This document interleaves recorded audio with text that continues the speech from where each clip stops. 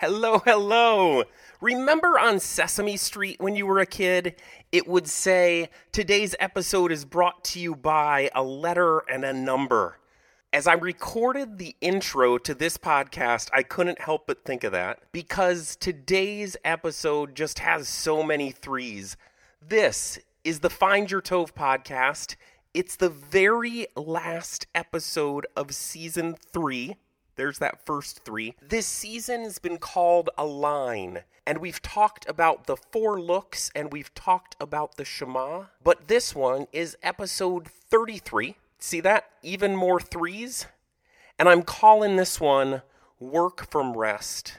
One of the things we do here on the Find Your Tove podcast is we practice Sabbath. One of the reasons is you can't see if you don't Sabbath. The 4 looks started in my personal practice as I was trying to figure out how to do this Sabbath thing. Here's what it looked like in my life. My Friday. And I say my Friday because Friday's the beginning of Sabbath. In the Eastern world, the day begins at night. So Sabbath day or Saturday starts at sunset on Friday. And so my Friday... And it's not about a literal day here.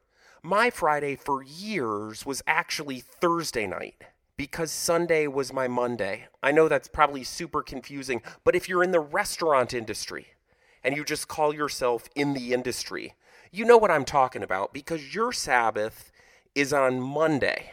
Sunday brunch is your Friday. We're not, as a culture, as big on having the same days off as other cultures are. So that's why I say your Friday. So on my Friday, here's what I'd do. I'd look down and I'd ask the question, where am I? Where am I physically? Where am I emotionally? Where am I mentally? Where am I spiritually? Where am I relationally? And then I'd look back and I'd ask, what happened? I do this on my Friday because it would determine how I rested. This is what I'm talking about. If I looked down and physically I was exhausted, I'd look back and ask, how'd I get exhausted? There were some weeks that I was exhausted because I was just going nonstop and pushing so hard. And so Sabbath rest... That's what it would look like. A deep breath, trying to sleep in, cuddling up on the couch in front of a fireplace and reading a book. Those would be my rest activities if I looked down, was exhausted, and looked back and realized that exhaustion was from pushing really hard. There were other weeks I would look down and I was exhausted. But when I looked back, it was because I hadn't exercised all week. My body was rebelling against me because I hadn't been giving it the exercise that it needed. And so that day, I'd set my alarm early, like crazy early. Sometimes 4 a.m. and I'd get up and I'd go on a long, slow, relaxing jog. Oh, that for me was so life-giving. So relaxing. I'd look down and see where I was. There were other times where I looked down and physically I was doing good. I wasn't exhausted. I was energized. And so I wouldn't spend as much time on physical rest as I would on emotional rest. I would rejuvenate relationships with the ones I loved. These 4 looks, they started with trying to figure out Sabbath. And as we try to figure out Sabbath, if this isn't something that you've practiced, here's what I've learned.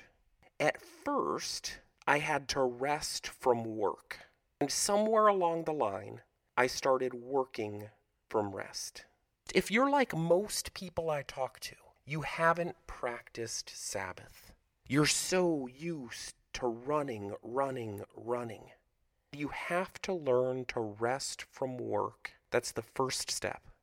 Then somewhere along the line, you will start learning how to work from rest.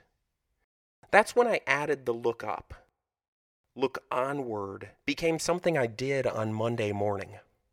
So here's the deal. In my life, I started practicing Sabbath in 2004. So it's been almost 20 years of practicing Sabbath. Honestly, I'm still learning. That's what I love about that word, practicing Sabbath. We joke in my family. People say they're practicing medicine. And that's because they haven't mastered it yet. Remember that the next time you go to your doctor. They're still practicing. We practice things that can't be mastered. You practice a sport. Why? Because in a sport, you'll never master the game. You can practice golf your entire life and keep getting better, keep learning, keep improving your game. We practice things that we can keep getting better. People use words like that. They practice meditation. They practice yoga. I practice Sabbath. What that means is I'm still learning, I'm still growing, I haven't mastered it yet. Oh, if you're learning to rest, I hope you find solace in that. I hope you find some peace in that. I want to encourage you to start your practice. Step 1 is to learn how to rest from work. Rest from work is so much about detox. In this season, we've talked about the Shema, that greatest commandment. And here's what it says. Love the Lord your God with all your heart, soul, strength, and then Jesus adds mind, and love your neighbor as yourself. Sabbath is one of those ways where we learn to love God, love our neighbor, but catch this, love yourself. In the Bible, love is defined this way. Love is patient. As you're learning to Sabbath, be patient with yourself. You're not going to get it right away. Love is patient. Love is kind. As you're learning to Sabbath, as you're learning to give yourself a break, learn how to be kind with yourself. Why do I bring this up? Love is patient. Love is kind. Because we're up against something here. Some people have named it hustle culture. And I remember the first time I was introduced, and maybe I should say the first time I fell in love with hustle culture. I'll be honest with you, there is a dopamine hit. You can study the neurology of this. Here's what it looked like for me in 8th grade. This was a Saturday. From 7 a.m. to 11 a.m., I was in a musical rehearsal. I still remember this. I was in the 1890 musical review. We were in the gym at Unity Lutheran School. I don't remember my part, but I remember that I had practice. Also remember that that day I had a soccer game. And the soccer game was at noon. The coach wanted us there at noon. We'd warm up for about an hour and a half, and then we'd play the game from 1:30 to 3. The thing was, the soccer game was an hour away. And I remember looking at the calendar going, this is a Saturday. I've got to get up, be somewhere by 7 o'clock, ready to go until 11 o'clock, get in the car and drive an hour. If we hit traffic, if we don't make something, I'm going to be there late and coach is going to be mad at me. I'm going to play a soccer game. Then at 3 o'clock, I drive an hour back. I can take a quick shower. Then at 5 o'clock, I had a good friend's birthday party. That birthday party, it was one of these where even if I didn't want to go, even if I knew I was exhausted, I had to go because that's where everybody was. Man, I still remember both the anxiety and the stress of trying to figure out that weekend and at the same time the energy it gave me. At 9 o'clock, I went home, I crashed. And pay attention to the words we use. When we're resting from work, a lot of times we use words like crash. Can you think of a time where crash is a good thing, where crash is a life-giving thing? If somebody's in a car crash or a bicycle crash, nobody's like, oh, that was good, that's something I want. But so often our language around rest is words that are charged that way. But that night, I went home, I crashed, and my pastor had asked me to acolyte for the 8 a.m. service. That was my introduction to hustle culture. And it happened to me in 8th grade. When I got home from acolyting that day, I had to do all my homework for the whole weekend on Sunday afternoon, and then I was back at it on Monday. I shared that story at a high school youth gathering years ago. One of the kids came up to me afterwards and said, "My school has added 0 period. There is a period at school now that's 0 period. Classes start at 7:30, but 0 period starts at 6. That way you can get ahead, you can do more." How many of you, when you look at your schedule, you just need to take a break and you know it? To follow the way of Jesus means to practice Sabbath. In the Bible, as the children of Israel were leaving slavery in Egypt, God gave them 10 commandments. There's tons more commandments in the Bible, but there were 10 commandments that are often referred to. And here's one of them. Remember the Sabbath day to keep it holy. On it you shall do no work, neither you, nor your neighbor, nor your ox, nor your donkey.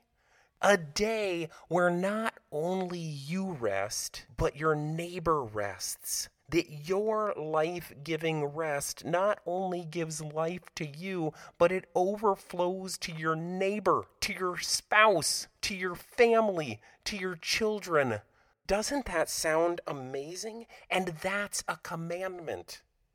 In 2004, when I learned to practice Sabbath, I was in Sheffield, England, sitting on the floor of a friend's house. He said, "Americans only have 9 commandments."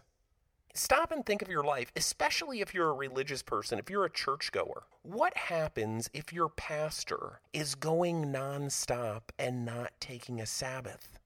They're rewarded. They're given a raise. They're given a pat on the back. What if they broke one of the other commandments? Can you imagine?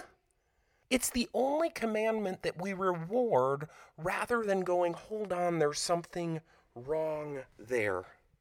In fact, there's so much a stigma around it that when you keep the Sabbath, especially if you've never done it before, you're gonna experience some shame. You're gonna experience some depression. You're gonna not know what to do with yourself. So I want to encourage you, think of it like a detox.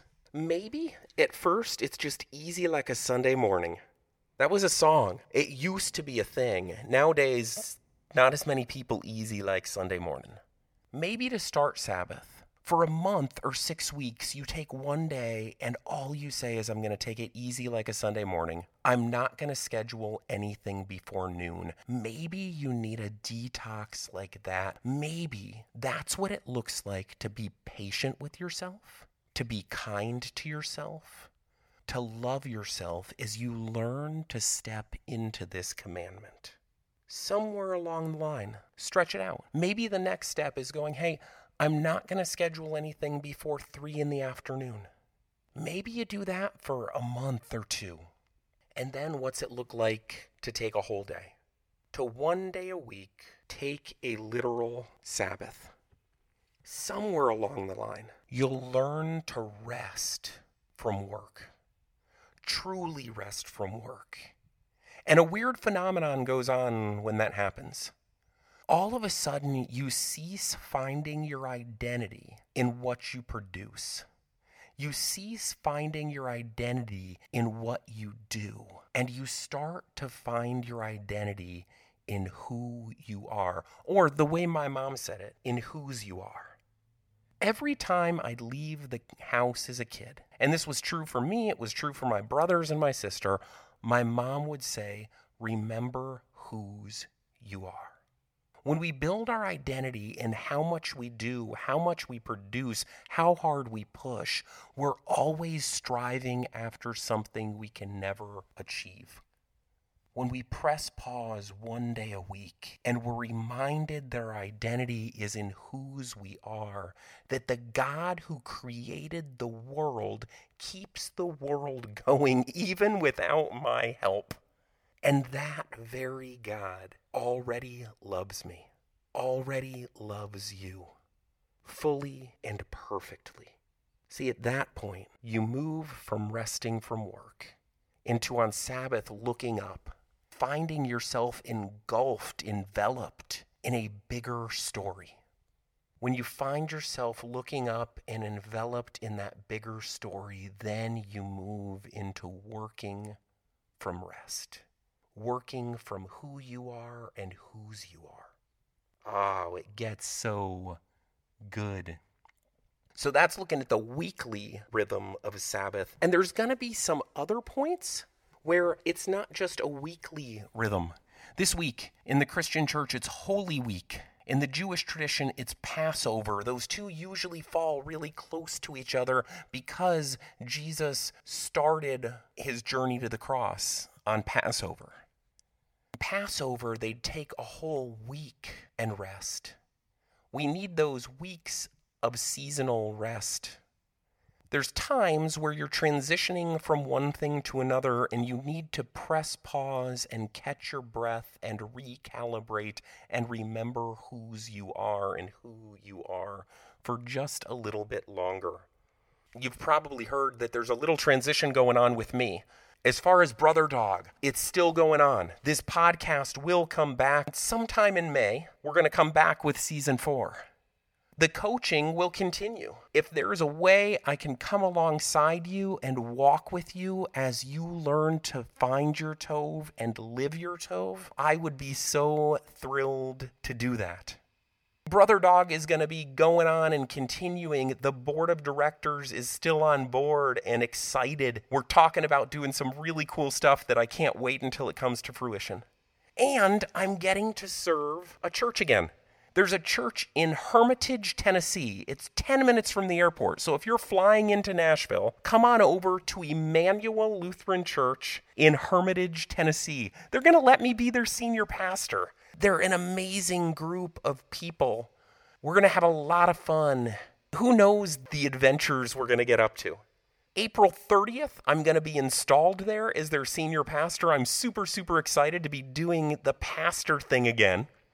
And I'll be doing Brother Dog. So life is going to be full, but because of that, I'm going to take a little breather here for a few weeks, recalibrate, do some stuff to nourish my soul before I step into the next season. So I will see you back here in late May or early June. We'll do this podcast thing again. But my hope for you is this, that you continue to align, that you continue to step into Sabbath, and when you step into Sabbath, you can see your Tov and say your Tov and separate your Tov out, because the fact is the world needs your Tov. If you don't live your Tov, part of creation is left undone, and I just don't want to live in that world. I want you to live your Tov, and as you learn to live your Tov, grace and peace.